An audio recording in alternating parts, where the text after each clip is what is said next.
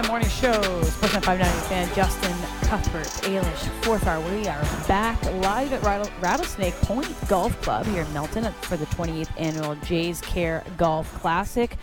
4-hour show today. You thought you were done with us? Nope. No, sir. We back for another hour here. We have had a great chat with Ernie Witt, who just came by.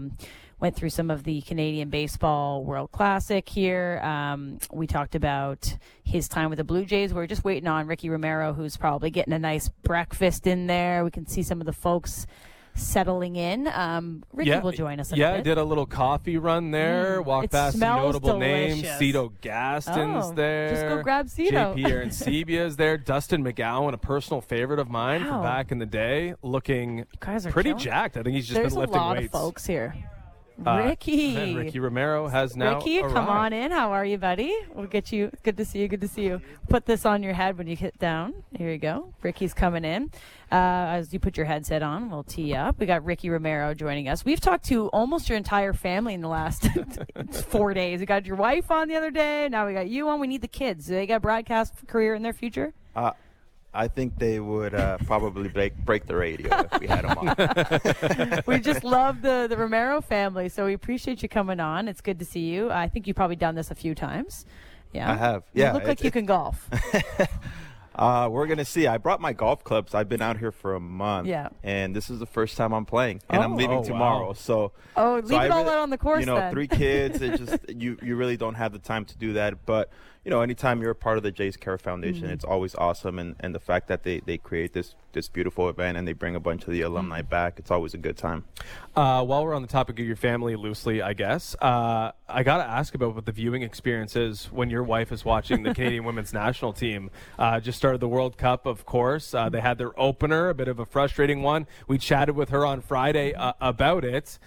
Is she like super intense, or is she like biting her nails? What's the vibe when she's watching that team? It was funny because we kind of 10:30 is pretty late for us, right? I mean, with kids and everything.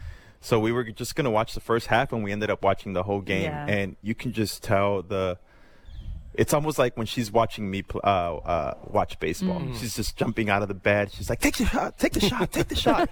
There was a few opportunities where she felt like that they could have taken some shots out on goal, and they didn't. And she was jumping out of bed. It was just it's kind of fun because I feel like she always sees me kind of act like that, and I got to see her act like that. And obviously she has love and passion for the country of Canada, and her being able to represent that Canadian team. And as humbled as she is, I always tell her, I mean, you're one of the pioneers. You're one of the ones that kind of set this up for these girls. And she's had a couple girls in the past DM her saying, we were watching you, sweet. So it's pretty cool when she gets when she gets those messages. Again, she doesn't like talking about herself or anything. We tried. Like you tried, right? She's like, I was good. I'm like, you were in 2 World Cups. You played with Christine Sinclair. She liked talking about her former teammates. So I mean, yeah, she does. it's we're talking about 6 World Cups ago. I think she played 5 World Cups ago as well, but still having a teammate in Christine Sinclair, maybe a couple teammates still. It is wild that Christine Sinclair, obviously still playing a former teammate of hers. Not to age anyone of course, but like still some really strong connections to the team. So I'm sure it is pretty emotional. watching. I mean, it's pretty cool. And when you watch what Christine is doing, it's crazy. She's 40 years old, and I'm almost 40, and I can barely get out of bed, and so can she. So it's one of those things where, again, I mean, I think she is Canadian soccer, I mean, she really is the face of it, and what she's been able to accomplish has been awesome. I've had a few encounters with her and talking to her, and I mean, they're just built differently, right? I mean, there's the ones that make it, and then there's the other ones that just kind of separate from the ones that make it, and that's her. And what an awesome player to have, and you just see it in the interviews, right? I mean, you see it with the girls and how much they want to win for her, and I think it speaks volumes of who she is as a person and as a teammate.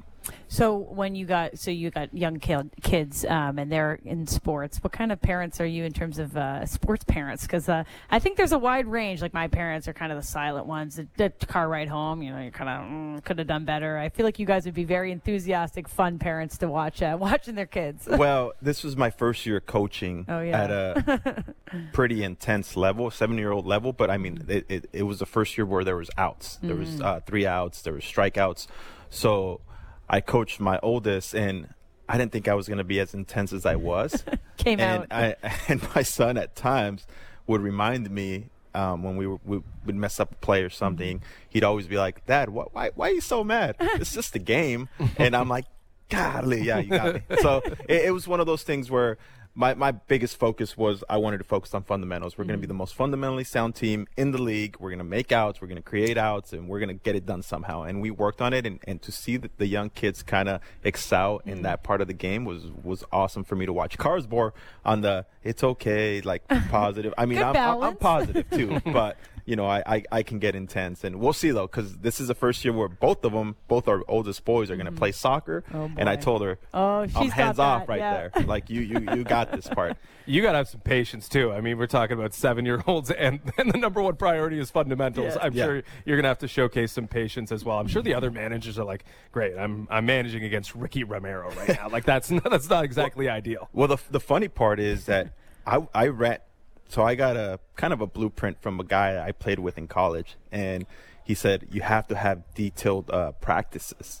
So I would write everything out so that when we had an hour to practice, and I was like, okay, I got to get as much as I can done in an hour. So I would run stations, and coaches were coming up to me and they're like, how the heck are you running stations with 7-year-olds? And I'm like, well, if you set out a plan and you put it in front of them, they're going to do it. And sure enough, like we were pretty fundamentally sound by the end of the year. Okay, so what's the fundamentals out on the golf course today? Like, give us the preview on how you're looking. I know you said you hadn't golfed yet, but like, it's got to be natural, a little swing in you. Yeah, you hope that you have that one, I guess, guy in your group that could be you.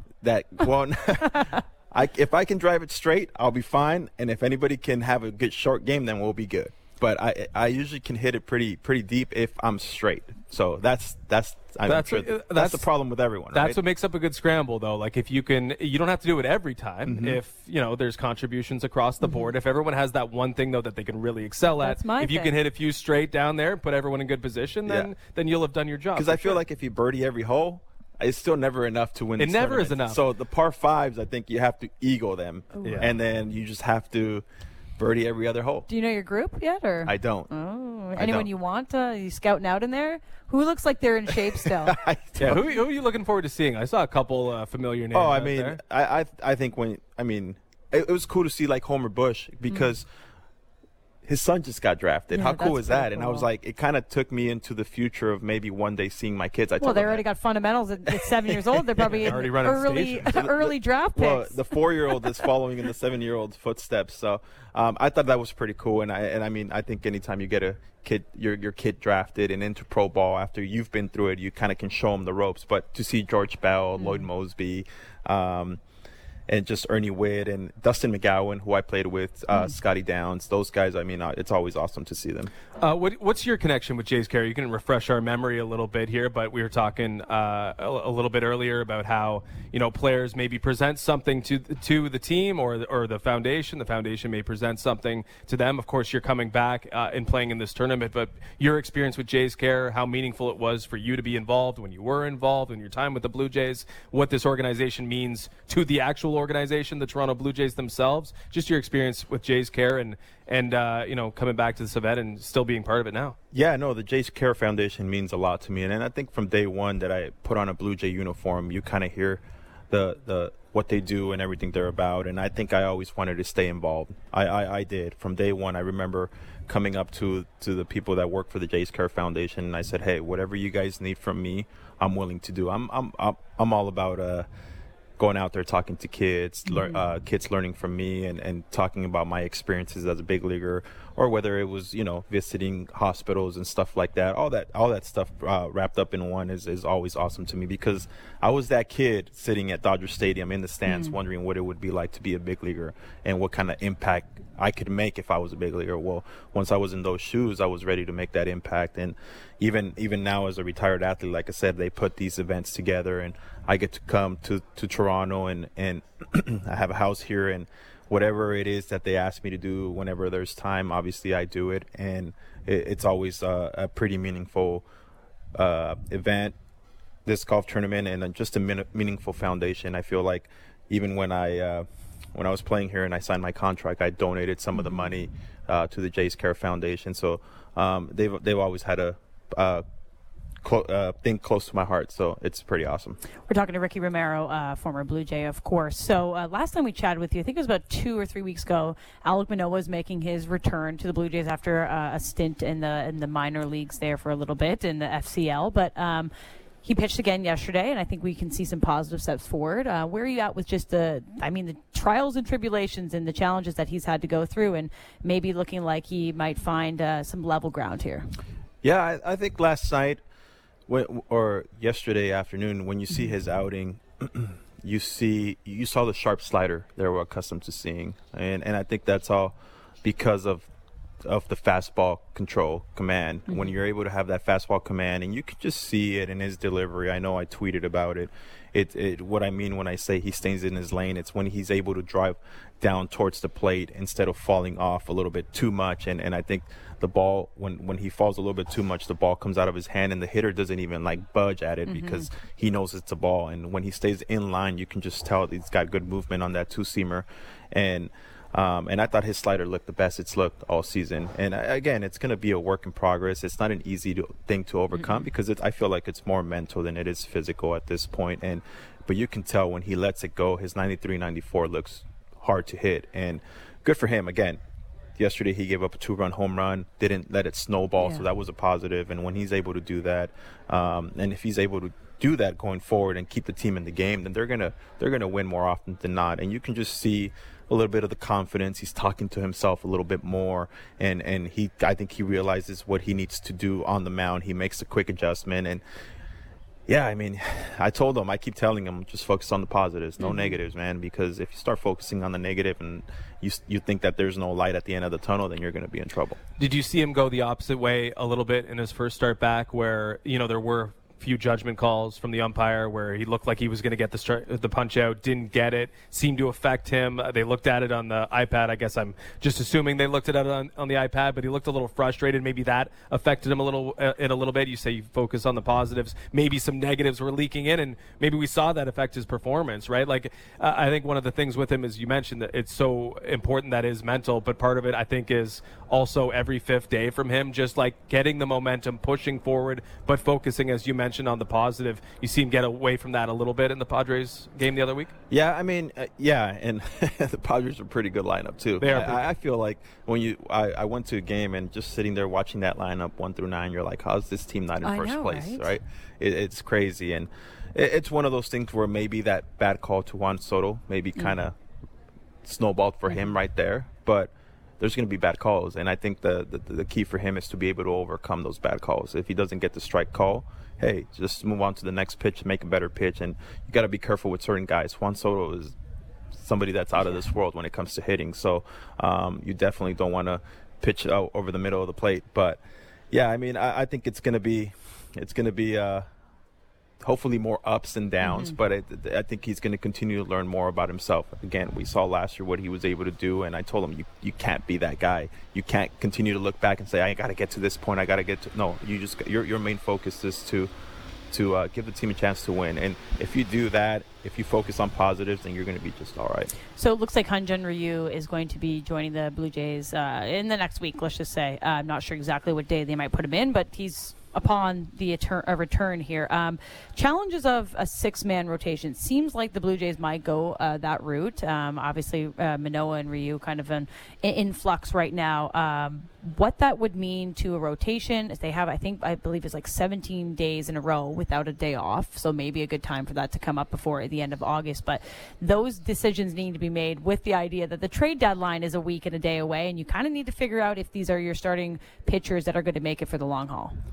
Yeah, it's one of those things where I'm kind of stuck in the middle, because I see if you go to a 6-man rotation, are we trying to do it because you're trying to limit guys' innings, or is it because you really can't send anybody down, right? Trying to satisfy everybody? Everyone's a staple in that rotation, and so it's one of those things where I'm curious to see what they do if they go 5-man and then maybe stick one of those guys in the bullpen, which I don't see them doing. So I think obviously the obvious thing is for them to go 6-man rotation, but at the same time, starters are a creature of habit, and you prepare in the big leagues to go every 5th day. So I feel like Whether it throws some of them off or not, who knows, remains to be seen. But I'd be curious to see how it works out for them. Stuck in the bullpen. I mean, guys would, different guys would approach that in different ways. But if a starter is asked to go to the bullpen, like, is that, like, you're shaking your head already, like, that's it's not a happy conversation. It must be. No. It's a point of pride thing, but it's also part of your identity. But, like, how difficult would it be to deal with that? If you say Kikuchi, one guy that people are talking about maybe would have to deal with that. You see him Friday night. He's angry that he's like surprised, but angry that he's getting pulled when he's getting pulled. He's pitching to try and stay in a rotation, getting that demotion, similar that he did last year. And it's not it shouldn't be looked at as a pure demotion, but it's hard to look at it like anything else if you are a starting pitcher that's being moved to the bullpen. Yeah, I mean, it's not an easy thing. Those guys are crazy down in the bullpen. It's a different beast itself. Like, honestly, I had to do it towards the end of my career. And to me, it's just I can't get my heart jumping like your name is called and then boom, you got to get up and you got to warm up. You got 10 pitches. Hey, you're ready in 2? Hey, you're ready in 1? All right, we're calling down. You're ready. And it's just, to me, it's different, right? Like I said, we're creatures of habit. We got to take our time. We kind of have our routine. So when you're moving to the bullpen, it's a completely different world. Like I said, those guys are special what they do down there. And Kikuchi, I mean, I don't see him going to the bullpen. I feel like he's earned the right to stay in the rotation, and you want to see him get angry, right? I mean, last year we were waiting for that spark out of him. We were waiting for him to be like, oh man, like we see the stuff, like can we see a little bit more, emotion out of him? And you're seeing it this season with him. So it'll be, like I said, it'll be interesting what the Toronto Blue Jays do, but I think it's a good problem to have. The fact that Ryu's back and he's pitching well in the minors, I think it's going to be a good thing for the Toronto Blue Jays. And they always say things will tend to work themselves out. So I hope that's not an injury, or I hope that just they figure it out and we don't have to make any we don't have to make the difficult calls ourselves. Talking to Ricky Romero, of course, former MLB pitcher and all-star. So the trade deadline, as a player, whether you're on the trade block or not, whether you're joining a new team or you're adding new faces, what's this time like? Because obviously they're aware that they're in a particular place where they should be adding. They have World Series aspirations, whether this is the window this year, next year, or whatsoever they want to add. So what's it like in that clubhouse around that feeling? A bit uncomfortable at times or exciting? Well, Ailish, 5 years here, we never really were in the mix to make big moves like that. But I know for a fact, talking to the guys that were part of that 2015 team when they made all those trade acquisitions, how it ignited the clubhouse, ignited the city, and you can just see that they were going for it. Yeah. And I don't know if we're going to see something similar to that. The thing that I keep saying is, obviously you want to continue to build on pitching. I don't know if they need another starter. I think the bullpen can always use some help down there. But my biggest question in this thing is, like, do the Toronto Blue Jays have the assets to be able to bring somebody big? Yep. And that's a question that remains to be seen, because when you look at when Manoah went down, they were stuck on 4 starters for a while because nobody was ready from AAA. So to me, I'm like, all right, if you're going to go out and get a big name, who are you going to give up? Is the opposite true? Because there's expectation now. If, as Ailish alluded to, there's, we not necessarily that we need help, but we're a team that's envisions itself as a playoff team. We want to try and win a World Series. That's what we've been talking about since the start of the year. There's an expectation to go out and get something. But when you were in your position, and you mentioned, we were ever in that area where it's like we need to buy because we need to get put over the top. Is it disheartening even then when you do have sort of the realistic expectations of yourself and your team, but to see the trade deadline pass, you guys not really do much? Maybe you take apart, maybe a piece goes the other way. What does that do for a clubhouse when it's when the opposite happens? Yeah. When it's like, oh man, we just we're a little worse in today. The mid-range, yeah. And there wasn't expectations, but now they basically told us there's no expectations. Like, does that do something negative for the clubhouse over the last couple of months of the season? I think there was one year, and I remember we were in Seattle actually, and I think we were kind of in the mix for the playoffs. I can't remember if it was 2010 or 11, and not in the mix, but we were kind of maybe on the outside looking in with a chance, and we didn't make a move. And I remember walking in that clubhouse, everyone was kind of waiting, and when it didn't happen, you can just tell the clubhouse was a little bit deflated, and you're like, okay, well then I guess we're not really going for it. Yeah. So you kind of you continue to be the professional that you are, and you continue to go about your business and go out there and win as many games as you can. But you kind of saw that it just wasn't going to happen. So I mean, it's one of those things where I feel like it can ignite a clubhouse, but it can also deflate a clubhouse if nobody's really brought in. You talk about Seattle. We just saw the Blue Jays there, obviously, for 3 games. What an incredible atmosphere. That ballpark, the fans, like it was mostly Blue Jays fans.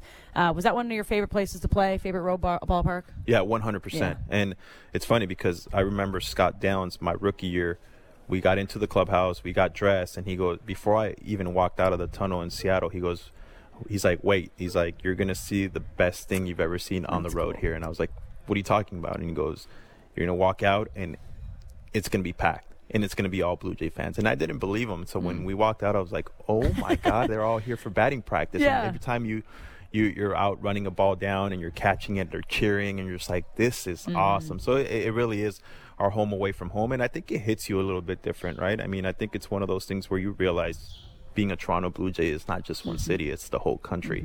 And the fact that you go on the road and you can fill up a stadium like that. I remember going up against King Felix there one year, and it was just, the atmosphere was just amazing. Cool. It just felt like it was a home game for me. And you got King Felix, who's probably going to be a Hall of Famer, going up against me, and it was a cool atmosphere.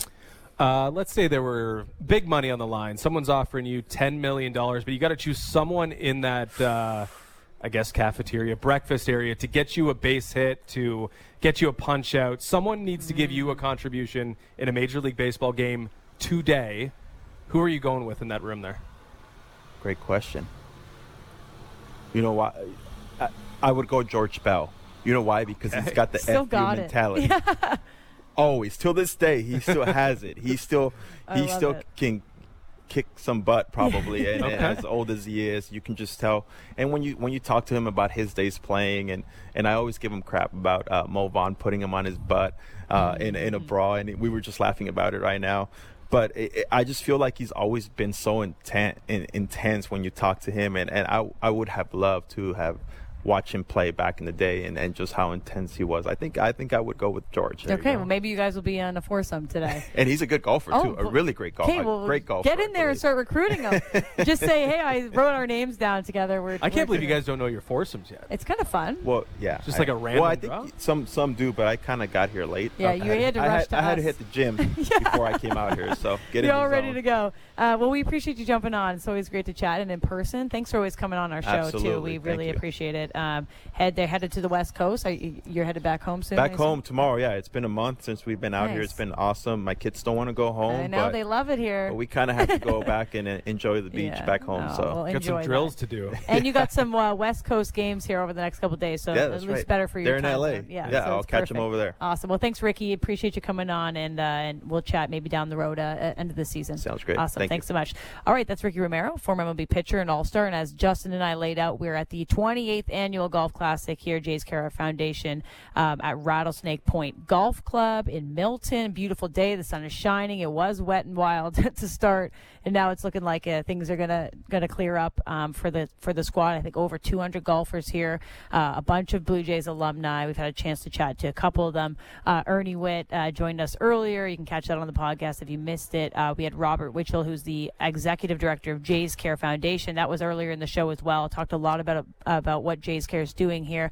This is one of their marquee events of the summer, of course, but they do things all over the country all the time with youth, with communities, and it's been really great to learn about it. Nice for us to get back on the show in the morning, and now it's getting warmer, it's getting sunny. We're going to golf in about 30 minutes, so we're feeling good. Yeah, we are not one of the 288 players in the tournament. Of course, we're going to be on the par 3, but that's okay. We're going to enjoy our time on the par 3. We'll peek through the woods, though. I want to see Ricky hit it off the tee. He looked like he could go out there and make some damage happen. Yeah, I mean, last time we were here, I can't remember because we did it last year as well. Mm-hmm. We were at a golf tournament, the Joe Carter golf tournament earlier, me and Brent Gunning, and everything had started, I think, by the time we got off the air. I wouldn't mind hanging out in the first tee and seeing it looks a couple of I'm these pretty sure drives. our tee time is until like 10:45. So we can grab a little brekkie because it looks good in there. Like I'm smelling bacon, maybe pea-meal bacon. That's one thing that I never buy, but like you see it and you're like, oh yeah, pea-meal bacon exists. Did you see pea-meal bacon? Because I wouldn't get your hopes. I can smell it. You wait. You can differ. Hold on. This you place can is nice differentiate bacon based on if smell. there's pea-meal bacon in there, I'll give $20. Let's bet. Okay, no, how about 10? You still owe me for Ring Around the Rosie. Well, look at the score of the FanX Cup standings, and you tell me who owes who. I'm at 15,000. This has been fun, though. We've got another guest to wrap up our show this morning. Gord Stellick, former Maple Leafs GM, coast of Leafs Nation, host of Sirius XM NHL Network Radio. If you missed it earlier in the show, we laid out the situation with Ilya Samsonov has been finalized. 1 year, $3.55 million deal, kind of in the middle between what the club and the player had gone for arbitration. So, he's earned his bump up, but that's a UFA at the end of this season, along with a couple other Maple Leafs. And there's Erik Karlsson rumors. Reportedly has talked to the Leafs, the Hurricanes, the Penguins, and the Kraken. So it would be a tough ask. It would be a big money deal to try to get Erik Karlsson on the Toronto Maple Leafs, but nonetheless, he has had a conversation with them. So let's see what our buddy Gord Stellick has to say about that to wrap up the show. And we will be doing a baby wake and rake. I know they kind of didn't do it for the last 2 weeks, but we're back in it. So you can send those at 590-590. You got Jays and Dodgers tonight. So maybe we'll just do a Blue Jays parlay because we're here at the Jays Care Golf Classic. You like that? All right. It's already solidified. So send that in, 590-590. Gord Stellick joins us after the break on the Fan Morning Show. Justin and Ailish, Sportsnet 590, The Fan. Unrivaled insight, analysis, and opinions on all things Blue Jays. Blair and Barker. Be sure to subscribe and download the show on Apple, Spotify, or wherever you get your podcasts.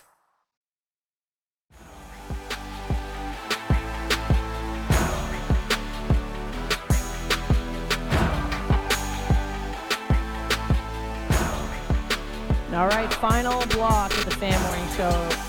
4-hour edition. Time flies when you're having fun, eh, Justin? We're back in the saddle, morning, with our days ahead of us. It's beautiful out. It really does.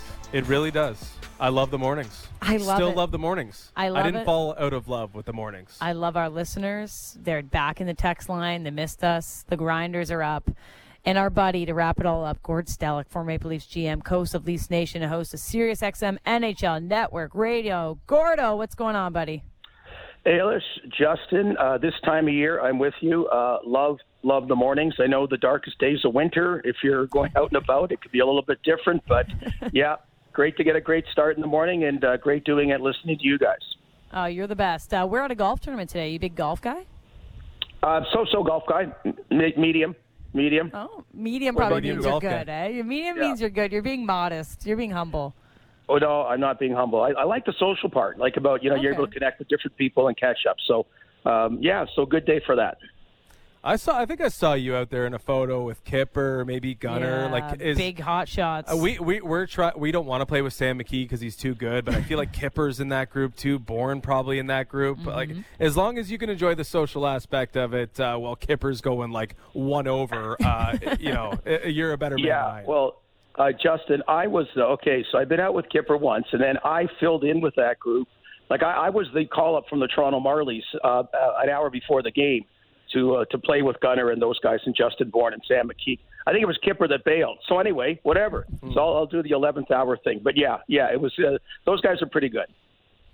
Yeah, I don't like when they throw around scores around me. I feel very inferior. Anyway, Gord, so decent news for the Maple Leafs, maybe the best that we're going to get for the rest of the summer with Ilya Samsonov being awarded in his arbitration case. It's maybe a Leafs win because they bought themselves $100,000 from the median, if you want to put it that way. Was it all worth it with Samsonov? Do you wish they would have went a different route? What's your take on Ilya Samsonov landing a decent one-year deal with the Maple Leafs after arbitration? Yeah, I'm first a little surprised. I thought they were close about getting a 2-year deal done, but there is the thinking that the second year finally the cap could go up and could go up by a considerable amount. So in a lot of ways, betting on yourself, there's probably an opportunity. I mean, I'm sure the Leafs would have been happier, say 2 years at just under 4 or something, but obviously Samsonov wants to get this opportunity and get more do-re-mi down the road. And, they're talking about arbitration has been avoided for so long, but I've never had a problem with it. Like, it's a business. That's like free agency. That's like a lot of things, the draft, whatever it may be. It's all part and parcel with the business, and same with salary arbitration. It's kind of I don't like the hockey style. I prefer the baseball style where you pick one or the other because, like you alluded to, Justin, basically the arbitrator always seems to come, somewhere close to the middle, like he did in this case. So it shows how tight they are. The fact that Matt Murray, that's still a big meatball out there contract-wise, so they got to try to figure something out to do. But I'm cool with all these guys on one-year contracts. He'll be a UFA. I mean, if they did the second year, he could have bought a year of being a UFA as well. But obviously, it would have been at a bigger price. So I like all these guys with 1 year to kind of prove themselves and see where they sit. And let's hope it's all positive. Yeah, how much about this when you're making a decision to go to arbitration and then actually having it fall through is Samsonov had one good year here with the Maple Leafs after on like a prove-it deal himself, but maybe it's more about earning the trust still, like with the Maple Leafs, like for a long-term deal. Like, is it another earn your trust? Like, let's see you in a full-time role with this, with Joseph Woll as a backup in a tandem where there's a lot of confidence in Joseph Woll as well. Like, he's like found money at this point. But do you think that was part of Brad Treliving's thought process? Is like, you still need to prove to me that we're worth the investment for 2-3 years down the road? Yeah, absolutely, Ailish. And I mean, you think about it. This is a guy that was not tendered an offer a year ago, a first-round pick of the Washington Capitals, and they just did not want to risk going to arbitration, right? So, I mean, he wasn't tendered a contract. So that just showed that he wasn't developing the way the Capitals thought. I mean, they'd invested a lot in him. So he had one solid year. He took the ball, took the puck, and ran with it by and large with the Maple Leafs. So no question about it. The 1 year wonders you have to be a little bit careful about. So obviously this year, hey, if he's the guy number one after, then, we saw with what other goaltenders are getting, whether it's Ilya Sorokin or others, that kind of money. I mean, maybe that's what he could start looking at 1 year down the road. But, yeah, I think right now the jury's still out to a degree. Okay, so we know what we have, we think. Matt Murray obviously is still a part of this team for the foreseeable future. We can get to him in a second. But if it is what we expect it to be, which is Ilya Samsonov and Joseph Woll handling the duties in net for the Maple Leafs next season, where's your level of confidence, Gord? Strong. I especially like the second name that finally, and we've talked about it a few times, that they've never truly developed a number one goaltender from within since Felix Potvin. I mean, James Reimer was a guy that I always call him the accidental number one goaltender, and I say that with respect. He was supposed to be the Justin Bogey era and whatever, and he just happened to be, the best available when called upon. So I like it. And Matt Murray as well, he actually has played okay when he's healthy. But again, that we've kind of ridden that too long here in Ottawa about that to bank on it. So I like the goaltending situation. If Joe Woll continues to he was up in the NHL on merit this time. He'd had some injuries along the way early on. Quite often guys come up not on merit, but just, on reputation that you want to give them a chance. I like what I saw. So I like the Maple Leafs goaltending heading into next season. Do you see it as like open competition? Let's start training camp, see who's better than who, or do you expect this to be, pretty clear pecking order? Ilya Samsonov, I guess, not given any assurances that you're the guy and you're going to have a chance to play a lot in your unrestricted free agent season. But do you expect it to be sort of a clear delineation, or do you think this is kind of open competition? We'll see if Joseph Woll can outperform Ilya Samsonov this year. Well, it's a funny one because training camp now is like an exhibition games almost don't matter. So I don't even know where the battle is. But I think, Justin, to your point, that probably, Samsonov deserves the number one title starting the season. And then, it's off to the races and see what happens. And even now, you're not talking about one of them playing 65 games. In a perfect world, you're probably talking about one of them playing just under 40 and the other one playing maybe a little bit over 40 if it all were to work out. But I would say right off the bat, I would make Samsonov I would consider him the number one goaltender. We're chatting with Gord Stellick. So now that they've opened up this 48-hour buyout window with the Samsonov arbitration, I guess all eyes are on what's going to happen with Matt Murray. We probably will find out in the next couple days.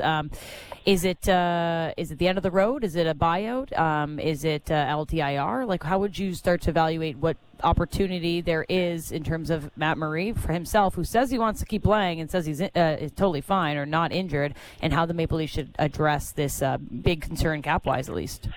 Yeah, the tough thing, Ailish, about the fact that he was healthy again at the end of the regular season, although you saw Shea Weber and Carey Price, play to their final playoff game and never hit the ice again. So I think that's a tougher route. Maybe it's possible, but I think to your point that now that at least you have a number for Samsonov, you have your numbers basically in place, that you should try and take advantage of that. And again, it gets a little bit more complicated with Ottawa paying a chunk of it and how that all works out. But obviously, it's a big break on the cap for a couple of years, particularly this year when you're going to be tight. I mean, like I said, next year maybe this problem won't exist for the Leafs and 31 other teams to the same degree. But I think they have to look hard at that opportunity.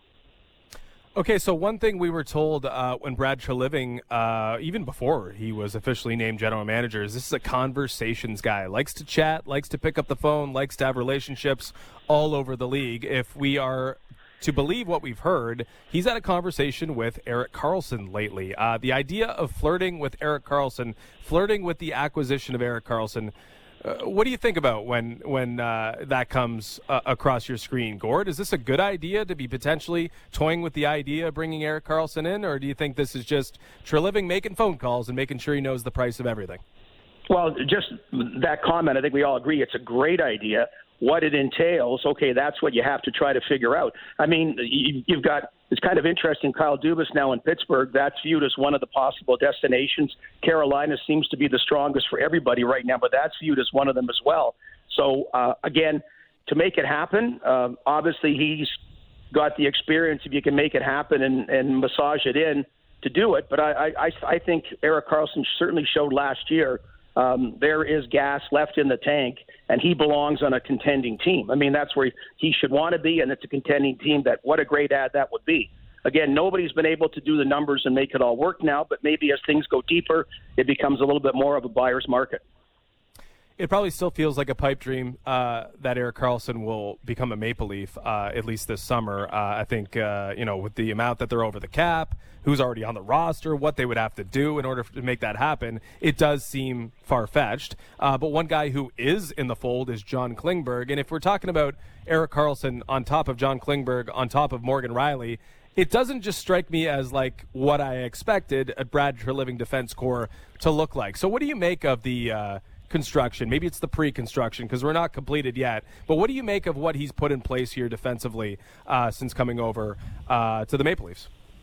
Yeah, I mean, probably two of the three free agents were forwards, and of course Klingberg is somebody. Again, I like the one-year contract because he's got to have a better season than he did last year. I think the defense really, by and large, is the same as Kyle Dubas left it at, which is a little bit of an incomplete, like a lot of positives, but a little bit of an incomplete when you're trying to compare it to, the Vegas Golden Knights. And, they have 6 solid D.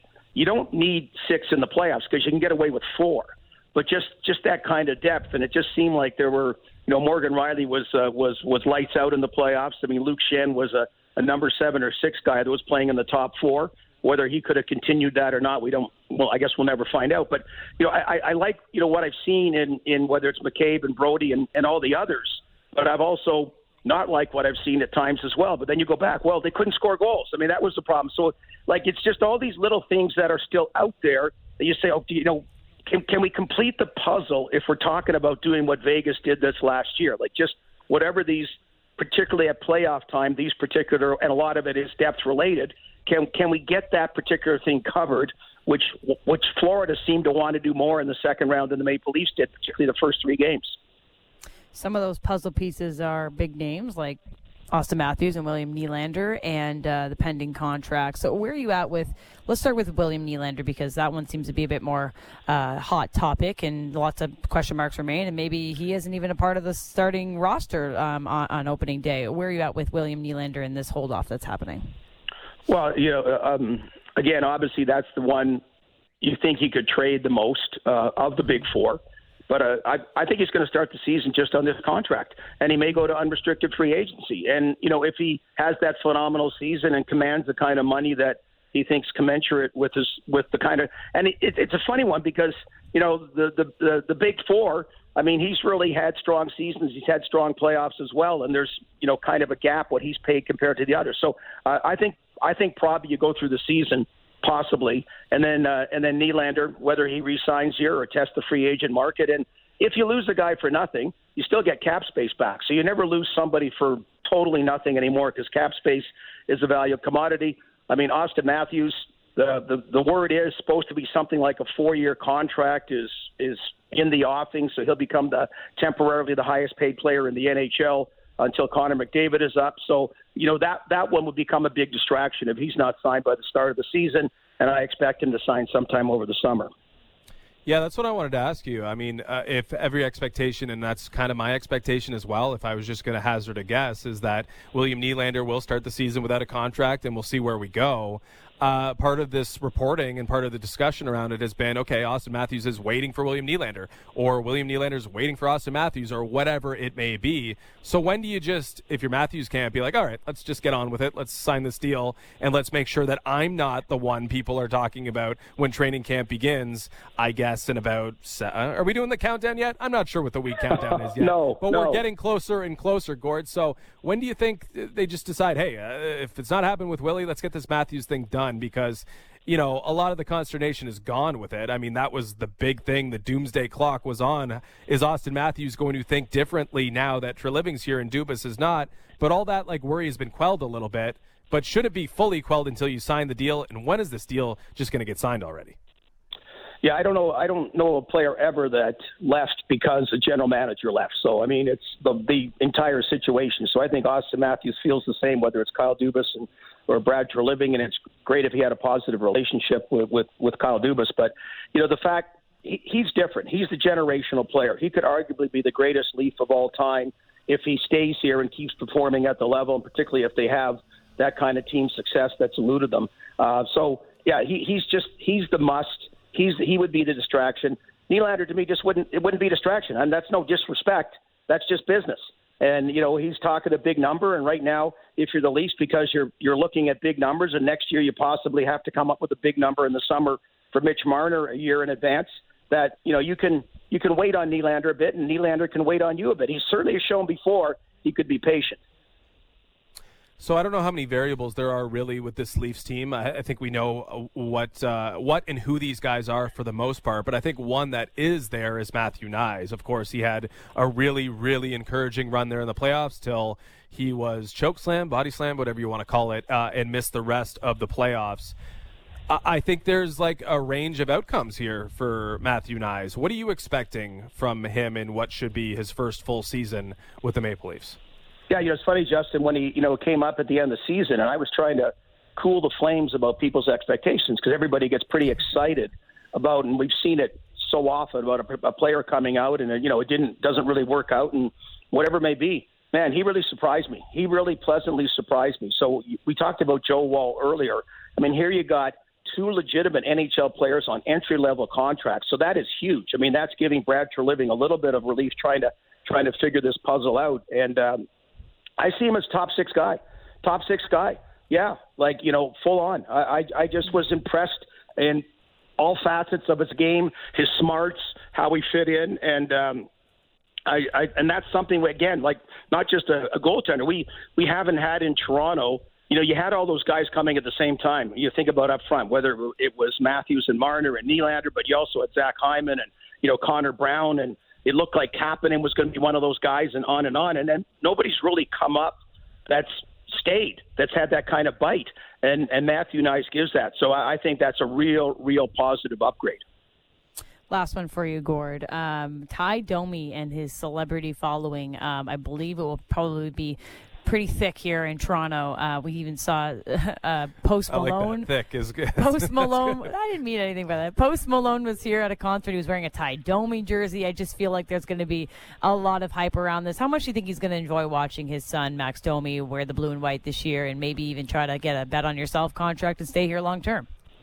Well, so I know it's a long time ago, but I was general manager when we drafted Ty Domi in the second round. And I got to meet his father, who passed away not that long after. Just a really, really, great story, coming over, what have you. So I got to see the 19-year-old, there's never been a humble side of Ty Domi, but what a humbler, side. He's always been a little bit mix of Elvis Presley and Tony Soprano, right? But